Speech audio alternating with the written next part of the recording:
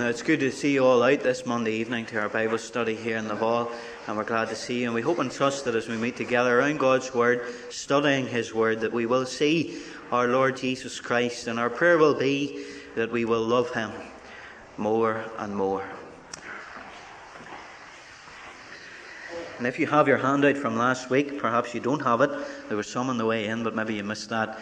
But if you have it, it will be helpful to you. And I want you to add a few other little points to that handout from last week also, because we're reaching the fourth and the fifth point of that handout. And we're going to look first of all at the fourth point, and then we're going to tease out a little bit the fifth point. But let's read Ephesians chapter 1 again to refresh our minds.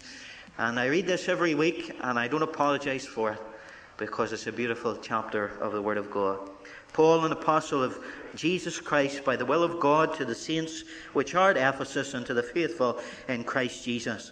Grace be to you and peace from God our Father, and from the Lord Jesus Christ, who hath blessed us, or blessed be the God and Father of our Lord Jesus Christ, who hath blessed us with all spiritual blessings in heavenly places in Christ, according as He hath chosen us in Him before the foundation of the world, that we should be holy and without blame before Him in love, having predestinated us unto the adoption of children by Jesus Christ to Himself, according to the good pleasure of His will, to the praise of the glory of His grace, wherein He hath made us accepted in the Beloved, in whom we have redemption through His blood, the forgiveness of sins, according to the riches of His grace, wherein He hath abounded toward us in all wisdom and prudence, having made known unto us the mystery of His will, according to His good pleasure, which He hath purposed in Himself,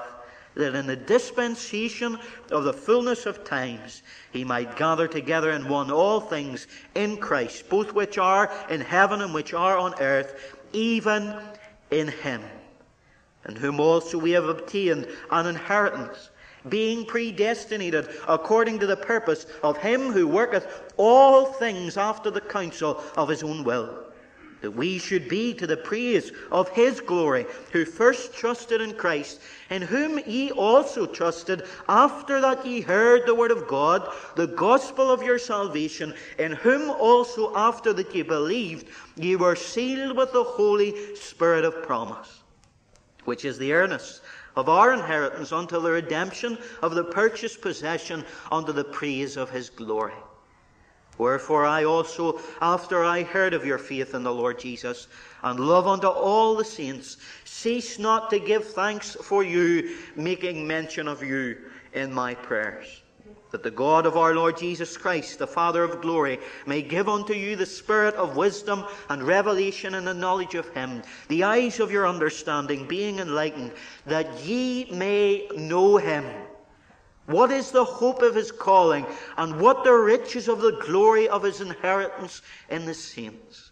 And what is the exceeding greatness of His power to usward, who believe, according to the working of His mighty power, which He wrought in Christ, when He raised Him from the dead, and set Him at His own right hand in the heavenly places, far above all principality and power and might and dominion, and every name that is named, not only in this world, but also in that which is to come.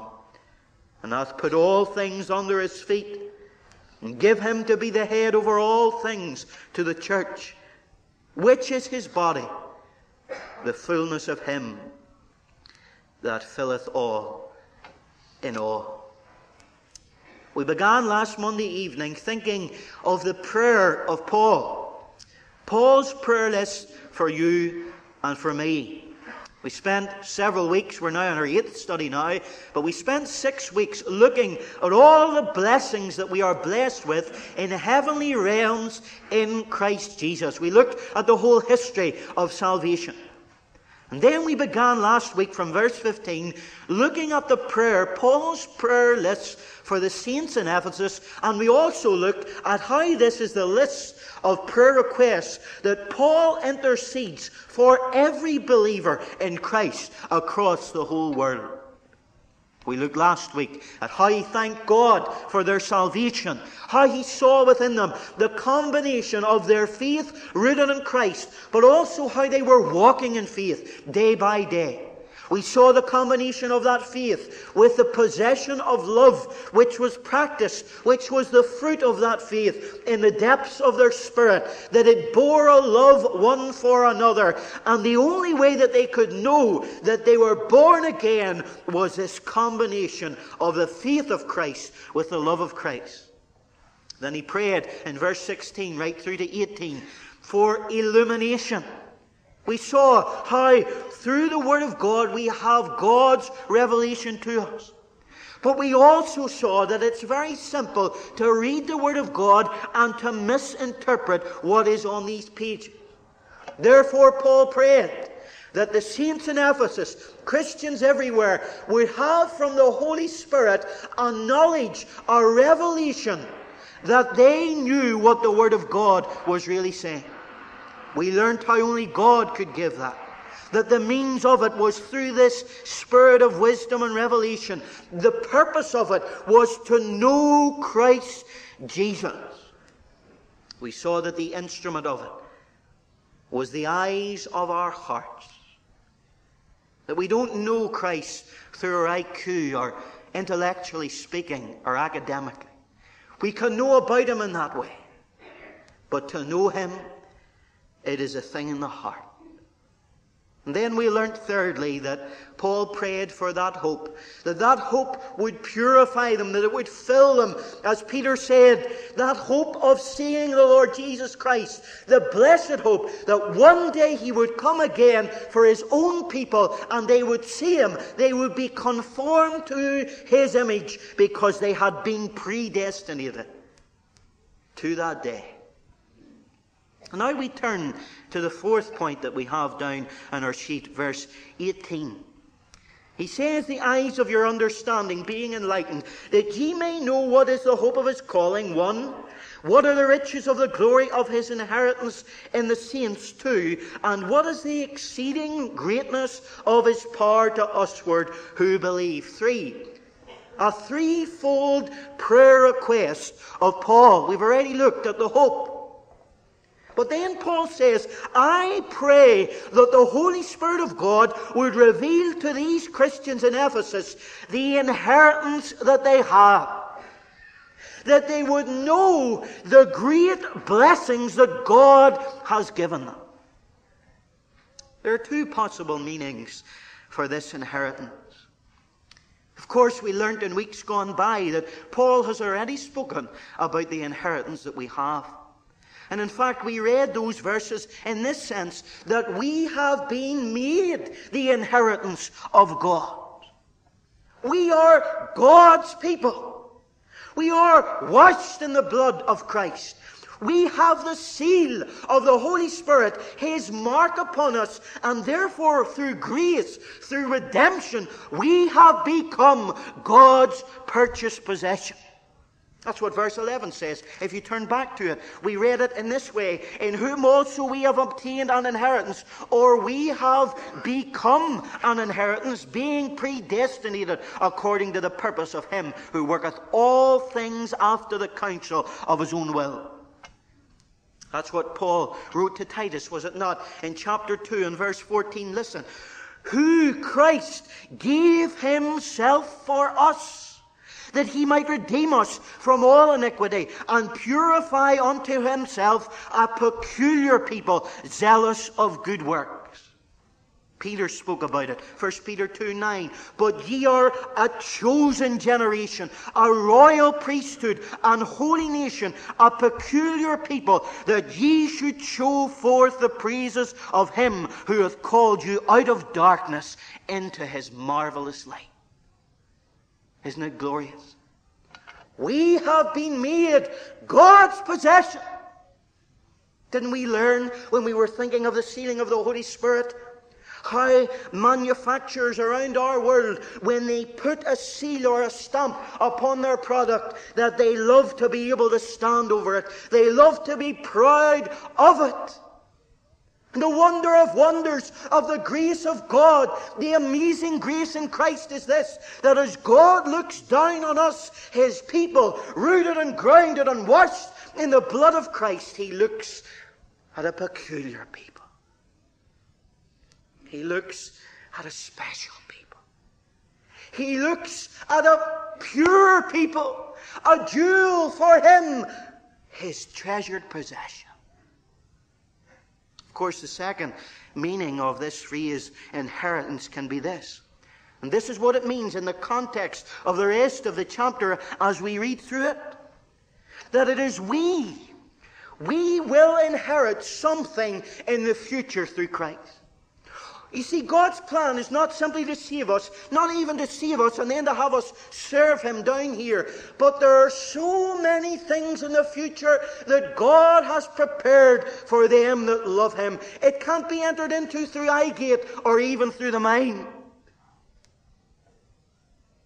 The amazing thing is this, that this verse seems to indicate that He will possess this universe.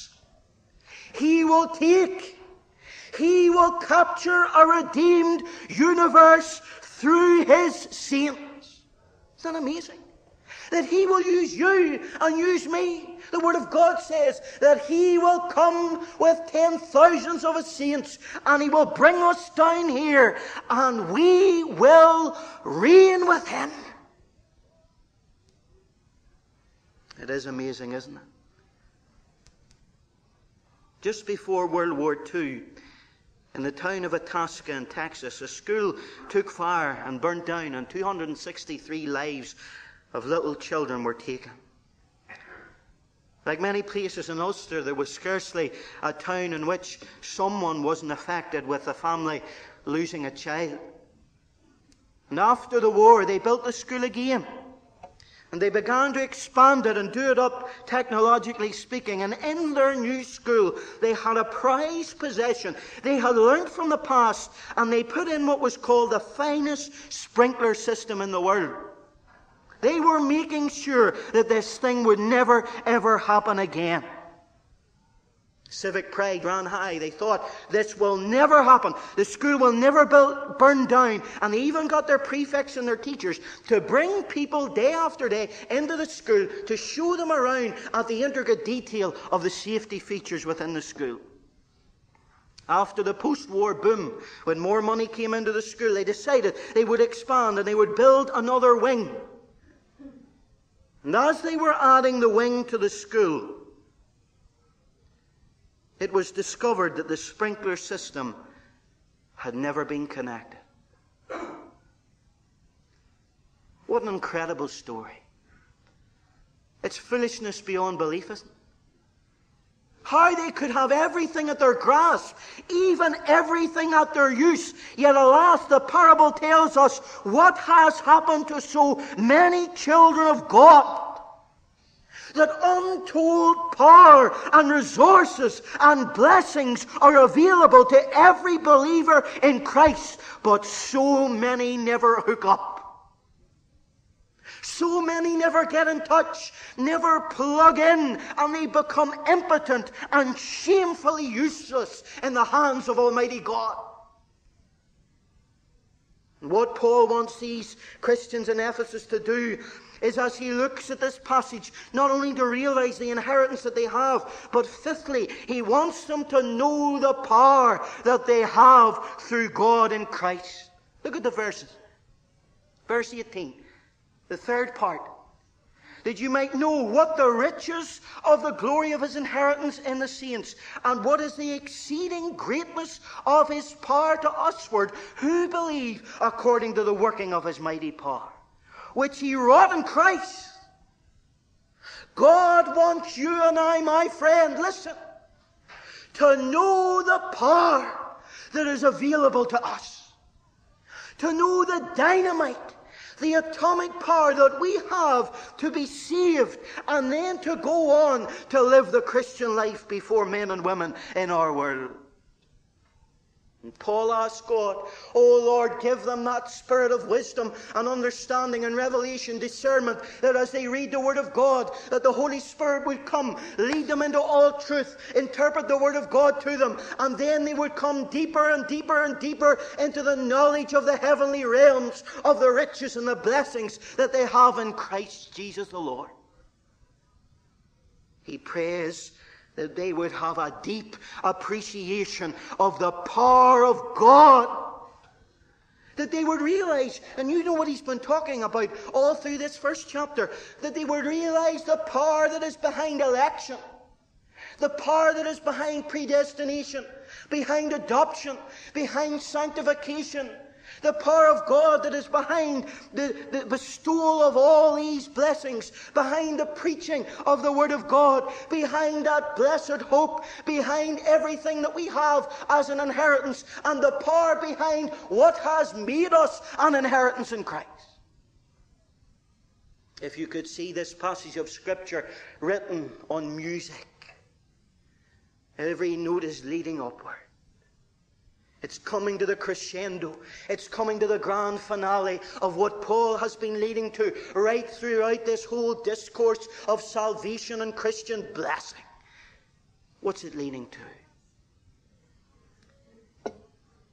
First of all, it's leading, as your first point says under 5, to show them God's infinite power. God's power! And the purpose of what Paul is trying to bring out here is the potential of God's power.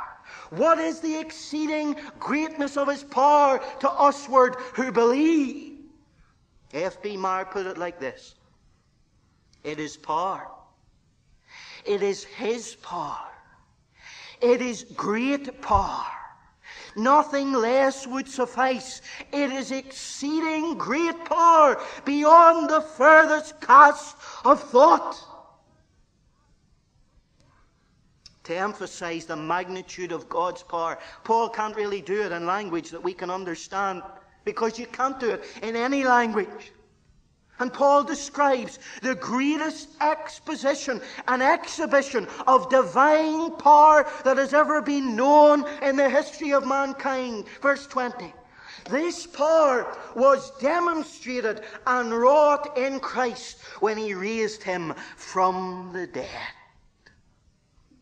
He goes on, and set Him at His own right hand in heavenly places.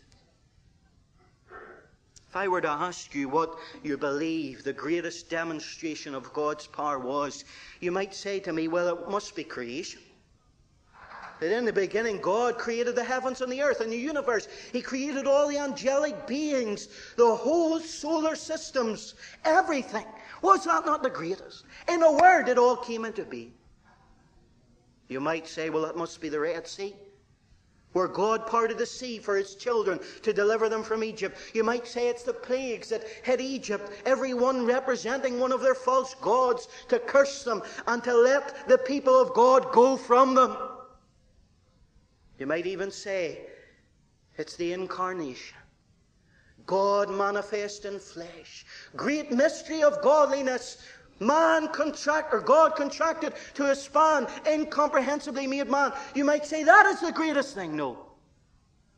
Paul tells us that the greatest demonstration of the power of God is found here. He demonstrated His power in Christ when He raised Him from the dead and set Him at His own right hand in heavenly places. Why is that the greatest demonstration? You know why? Because all of hell, all the demons, all the devils and principalities and powers were massed, united together to frustrate the plans of Almighty God. They wanted to keep Christ in the grave. But God triumphed. Hallelujah. God triumphed and pushed Him by the power of His almighty being out of the ground, out of the burying place, and brought Him back to life. Christ's resurrection Christ's glorification and exaltation were a shattering blow to Satan and all his hosts. On that glorious day when he rose him again from the dead, God's victorious power was displayed as never before. As I've said, no one can describe or explain such power, but Paul tries to do it. And he uses several words with the same idea. He uses the words of the vocabulary of dynamics. Look at the verse. Verse 19. What is the exceeding greatness of his power to usward who believe, according to the working of his mighty power, which he wrought in Christ when he raised him from the dead. According to the working, note that word, working, of the strength, the second word, of his might, the third word, which he energized in Christ, the fourth word, when he raised him from the dead. Someone described that sentence like this: the words seem to bend under the idea. Do you see what Paul is trying to get at? The first word he uses, power. The power of God which was manifest, demonstrating, is the Greek word dunamis. It's the word that describes inherent power, raw strength, and the power of God. God is demonstrating his raw ability and strength by working according to the working. That word working speaks of operation. It's the Greek word energia. It's the word that we get energy from. It speaks of great strength. And God was working his great dunamis, his great power, through the working in Christ, through the strength of the strength. Kratos. It means might. And then the last word, energized, is ischus. Do you see what it's trying to say? This working, this effective or operational power, the energia, the working of God was there at the resurrection. What is the word that he's using? If you turn to chapter 3 and verse 7, you see it. He says, whereof I was made a minister according to the gift of the grace of God given unto me, by the effectual working of his power. That's what the word is. Energia. Something that is working, but not just working, but working effectually. It's having the desired effect. God was demonstrating his power at the resurrection. And praise God, it had the desired effect. The word kratos speaks of the power in working, right within the ability to conquer. It's talking about Wellington's ability to conquer Napoleon at Waterloo. It's what we read in chapter 6 and verse 10. Look at it. Finally, my brethren, be strong in the Lord and in the power of his might. The strength of God.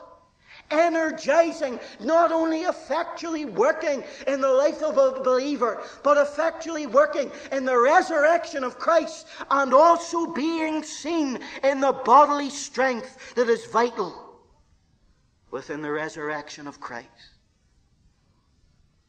Paul wants, through this tirade of language, he wants us to look at the resurrected Christ, the Lord of glory, standing there on the resurrection morn. He wants us to see the immensity of the power of our God. He wants us to bow at the Saviour's feet and worship divine omnipotence.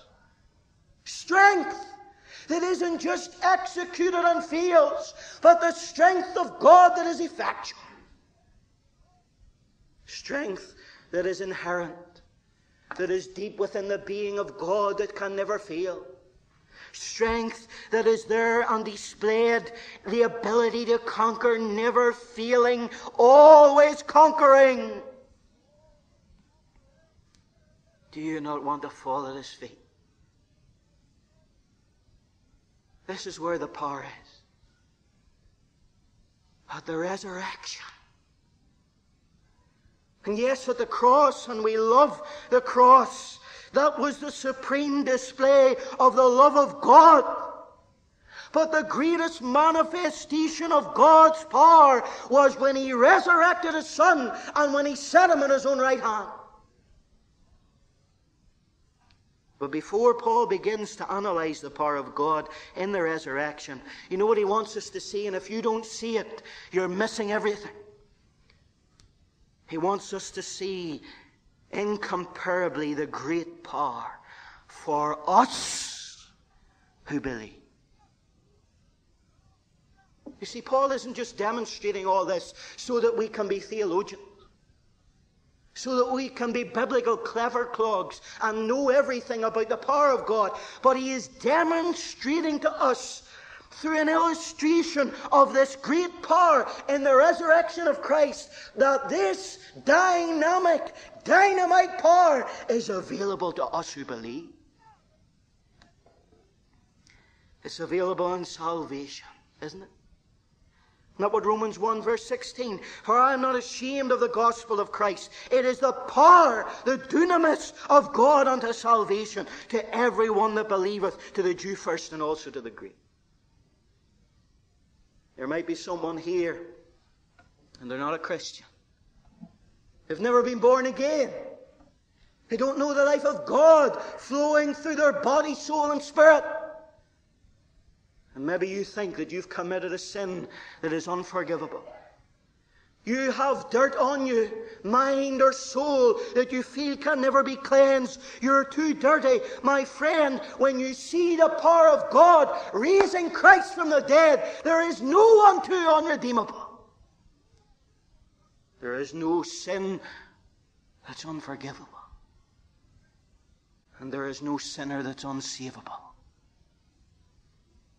But Christian, that power is available not only in salvation, and this is what many of them miss, it's sanctification. Look at chapter 3 and verse 20. He talks about this. Now unto Him that is able to do exceeding abundantly above all that we ask or think, a power that worketh in us. God's power.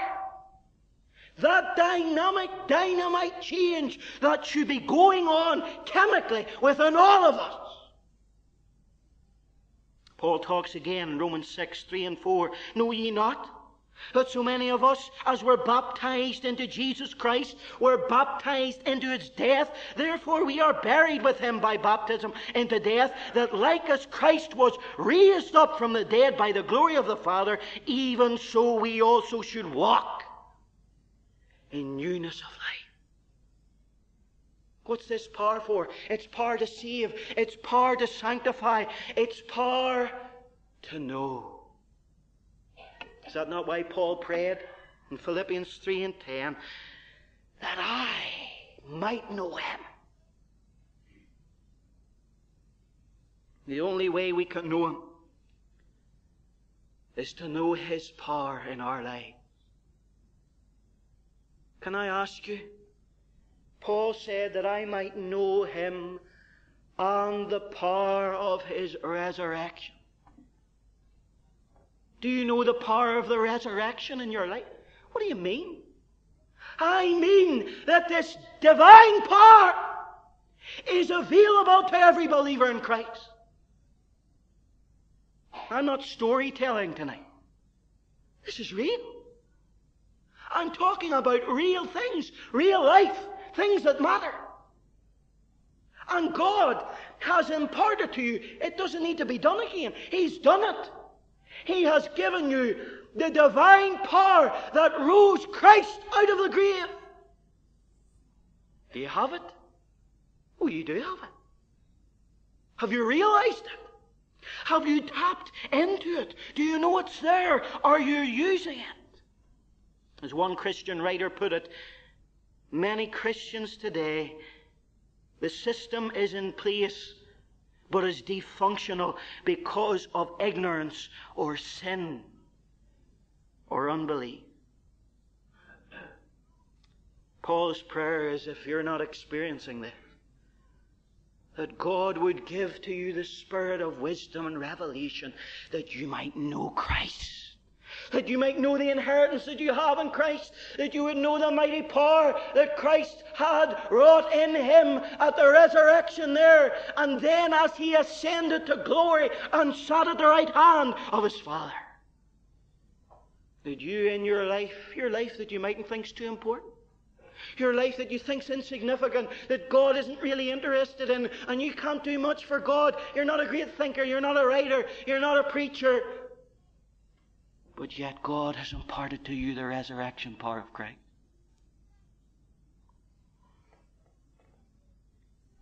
But one thing matters, and that is that power is dependent upon our fellowship with God.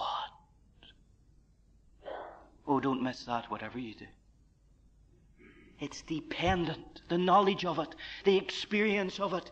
It's like Samson. You remember that awful passage in Judges 16 where he said, I will go out as at other times before and shake myself. And he wist not that the Lord was departed from him. He was out of touch with God. God displays his power infinitely through salvation and sanctification. And then in verses 20 to 23, we see that he displays his power in Christ in many ways. And the first way is this, in the resurrection that we've already been talking about, verse 20.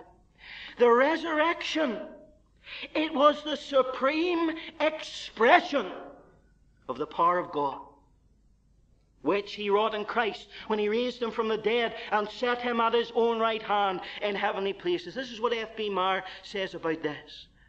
There is a marvelous lift there, from the grave of mortality to the throne of the eternal God who only has immortality, from the darkness of the tomb to the insufferable light. From this small world to the center and metropolis of the universe, open the compasses of your faith to the measure of the measureless abyss, and then marvel at the power which bore your Lord across it. Do you see it? The power of God that took Christ from the tomb and took him to glory and brought him into the realms of glory and set him there at the right hand of his Father. You see, the resurrection of Christ was the first event ever like it in all of history. You might say, but people were raised from the dead before. There was Lazarus. There was miracles in the Old Testament. But all those folk rose from the dead to die again. But he rose in the power of an endless life. Now what Paul says, 1 Corinthians 15, Christ the first fruits, afterward they that are Christ at his coming. He is the first like him. He is the first to rise from the dead like that, with the power of eternity running through him, never to die again. There will never be another Calvary. There will never be another tomb. He will never have scars upon his flesh again. And here Paul describes, inspired by the Holy Spirit, the resurrection of Christ through the Father God. Yet Jesus himself said, didn't he? I have power to lay down my life, and I have power to take it again. Yet he ascribes the resurrection to the Father, and the only way of explaining it is this. He said, I and my Father are one. And there in the resurrection we see both together in that unity. What a display of the oneness of God in his resurrection. And then in the second half of verse 20, you see it in his exaltation. And this is so interesting because Paul links the resurrection in its powerful importance to the ascension. Cast your mind back to the end of the Gospels. And you see the disciples gathered there. And Jesus had risen from the dead. He had ministered 40 days upon the earth to little groups and to big groups. And then he gathered his disciples together around him and said, Ye shall receive power, after that the Holy Ghost is come upon you, and ye shall be witnesses unto me both in Jerusalem and in all Judea and in Samaria and unto the uttermost parts of the world. And then a luminous cloud descended, and with their dazzled eyes they watched their Saviour slowly gliding up to glory as he sat at the right hand of the Father on high. What would you have given to be there? One writer said, can you imagine the music? The perpetual starbursts of colour, the shouting of myriads and myriads of angels at the enthronement of the Lord Jesus Christ. Can you imagine what that moment was like? When the Lamb slain came in there with his own blood, and the angels marveled, and the Father, if he could stand, stood to welcome home his Son.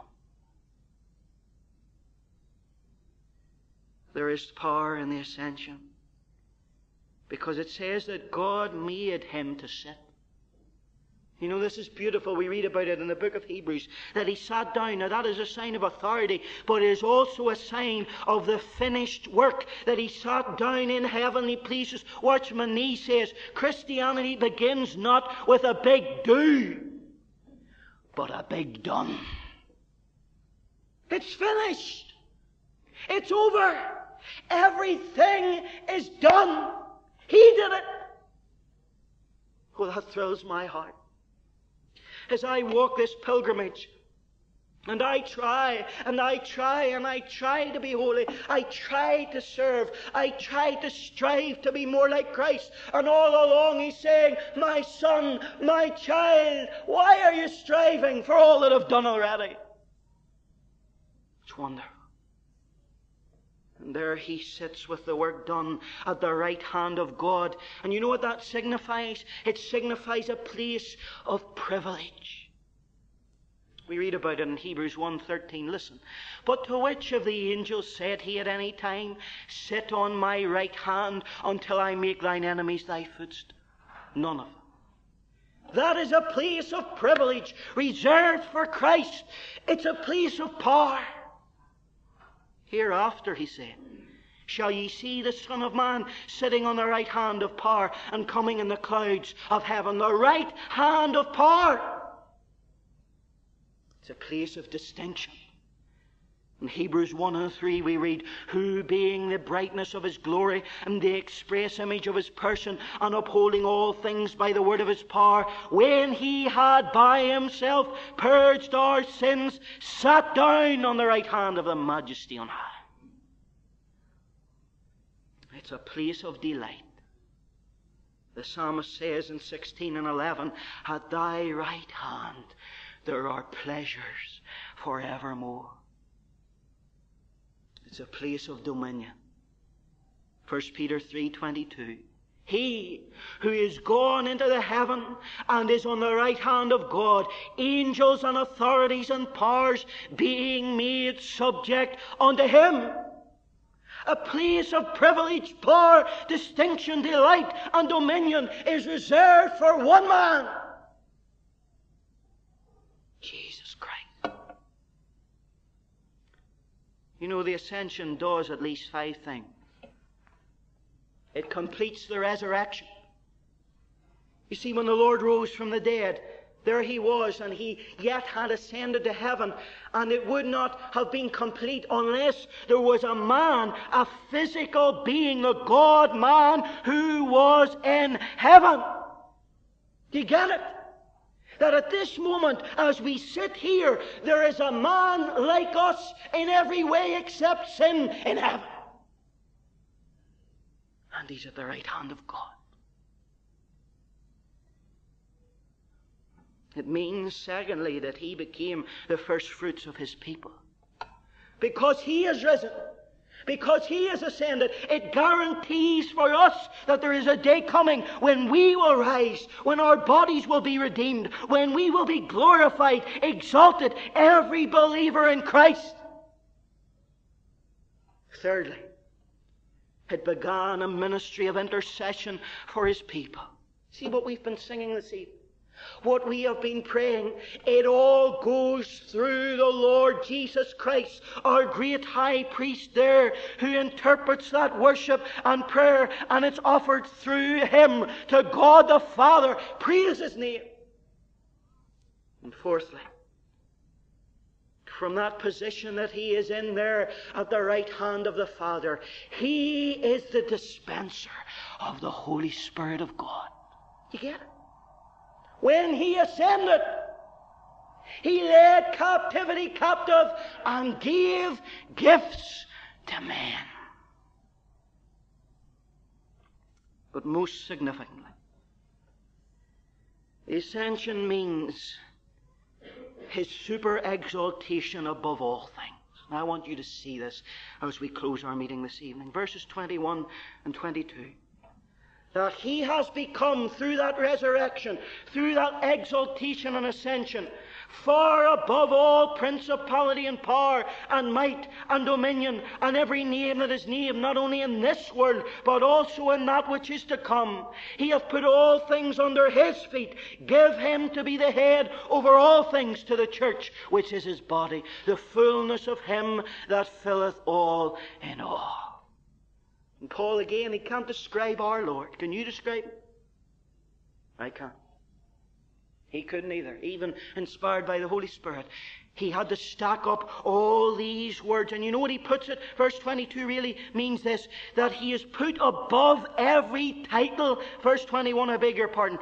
Every title that can be given. Have you got that? Christ is exalted above every conceivable intelligence, every angelic being, demonic, human. Whatever they be, he is above them all. One writer put it like this, above all that is, anywhere can be, above all grades of dignity, real or imagined, good or evil, present or to come.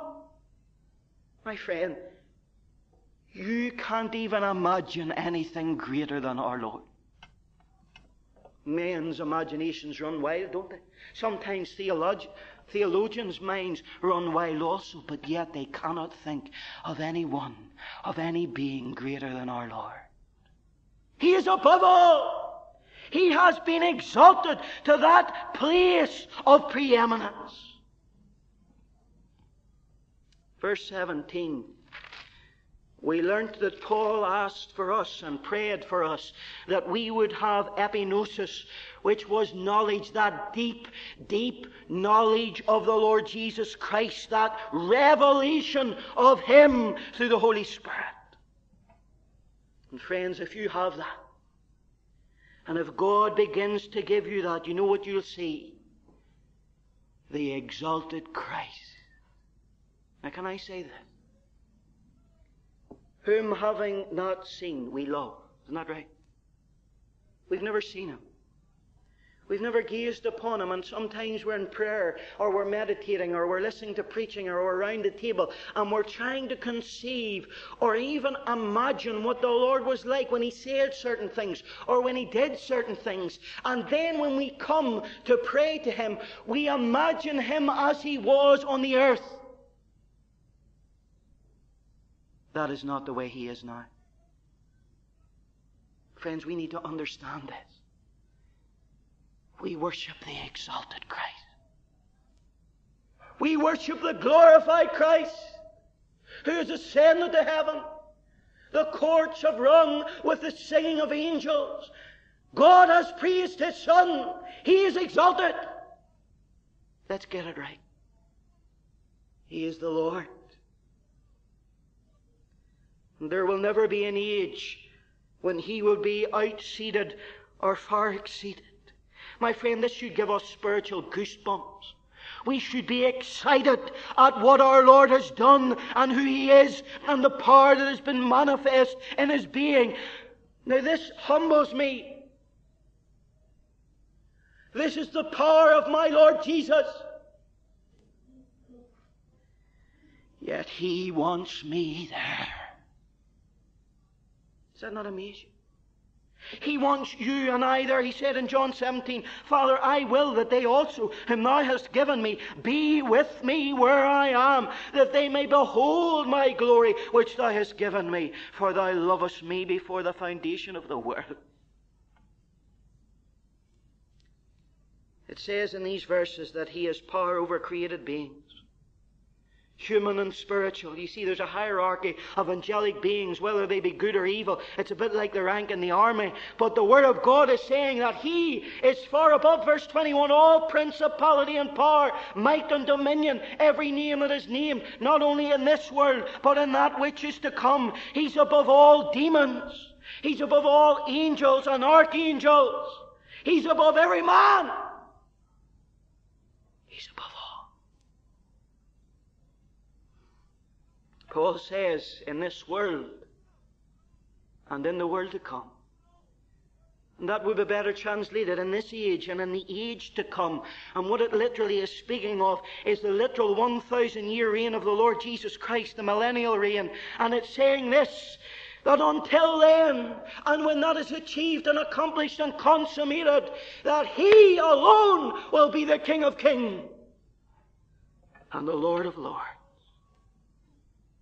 Verse 22 says that He has power over created things. He hath put all things under His feet and given Him to be the head over all things to the church. All the rest of creation, although universal dominion belongs to Him now, the Word of God says He doesn't exercise it all. He doesn't demonstrate it all. But there is a day coming when He will. Hallelujah. Are you downhearted this evening? Are you? Are you discouraged? Do you feel belittled by the circumstances of this pitiful existence that you feel? Listen to Paul. For I reckon that the sufferings of this present time are not worthy to be compared with the glory which shall be revealed in us. And then finally, verse 22 and 23 speak. And this is the crescendo, this is the climax that Paul has been leading up to. That God's power has been revealed through the resurrection, the ascension, and all the outflow of that. But the miracle and the mystery is this, that God has revealed His power towards His church. He hath put all things under His feet, gave Him to be the head over all things to the church, which is His body, the fullness of Him that filleth all in all. This is the mystery. It was never revealed before. The church is not in the Old Testament.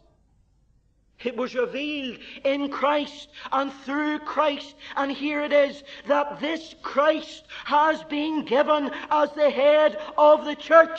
No other head. No pope. No moderator. No minister. No elder. No pastor. Jesus Christ alone. But that is not primarily what that verse means. Its meaning is more staggering than that. It means that this Almighty Christ has been given as a gift to you and me. Isn't that amazing? Is it any wonder that Paul said, this unspeakable gift? And the miracle of grace is also this, and I mean this sincerely, verse 23, which is His body, the fullness of Him that filleth all in all. What Paul is saying here is this, that until Jesus Christ receives the inheritance of His own peculiar people, He will be incomplete. That's what Paul's saying. And not incomplete in His character, but incomplete in the body. You've never heard of a body without a head, or a head without a body. It's amazing, as Calvin says, that Jesus Christ, as He is at this moment of time, does not want to be regarded as whole until we are home.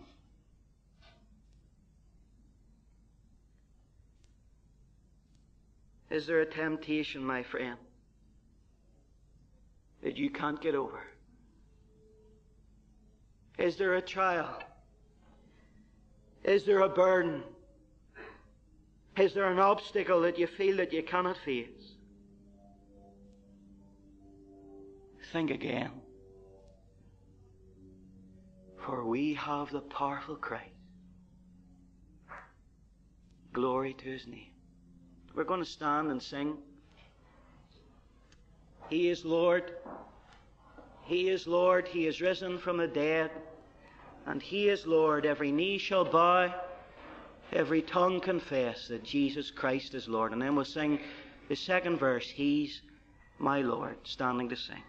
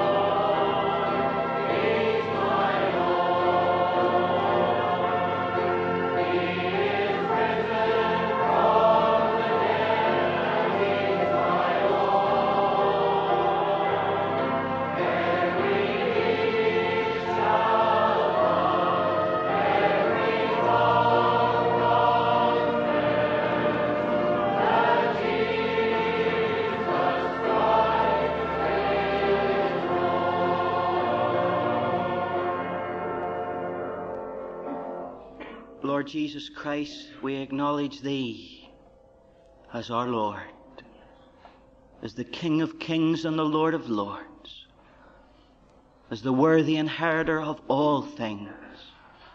But Lord Jesus, it humbles us to think that You consider Yourself incomplete without the blood-bought thrall.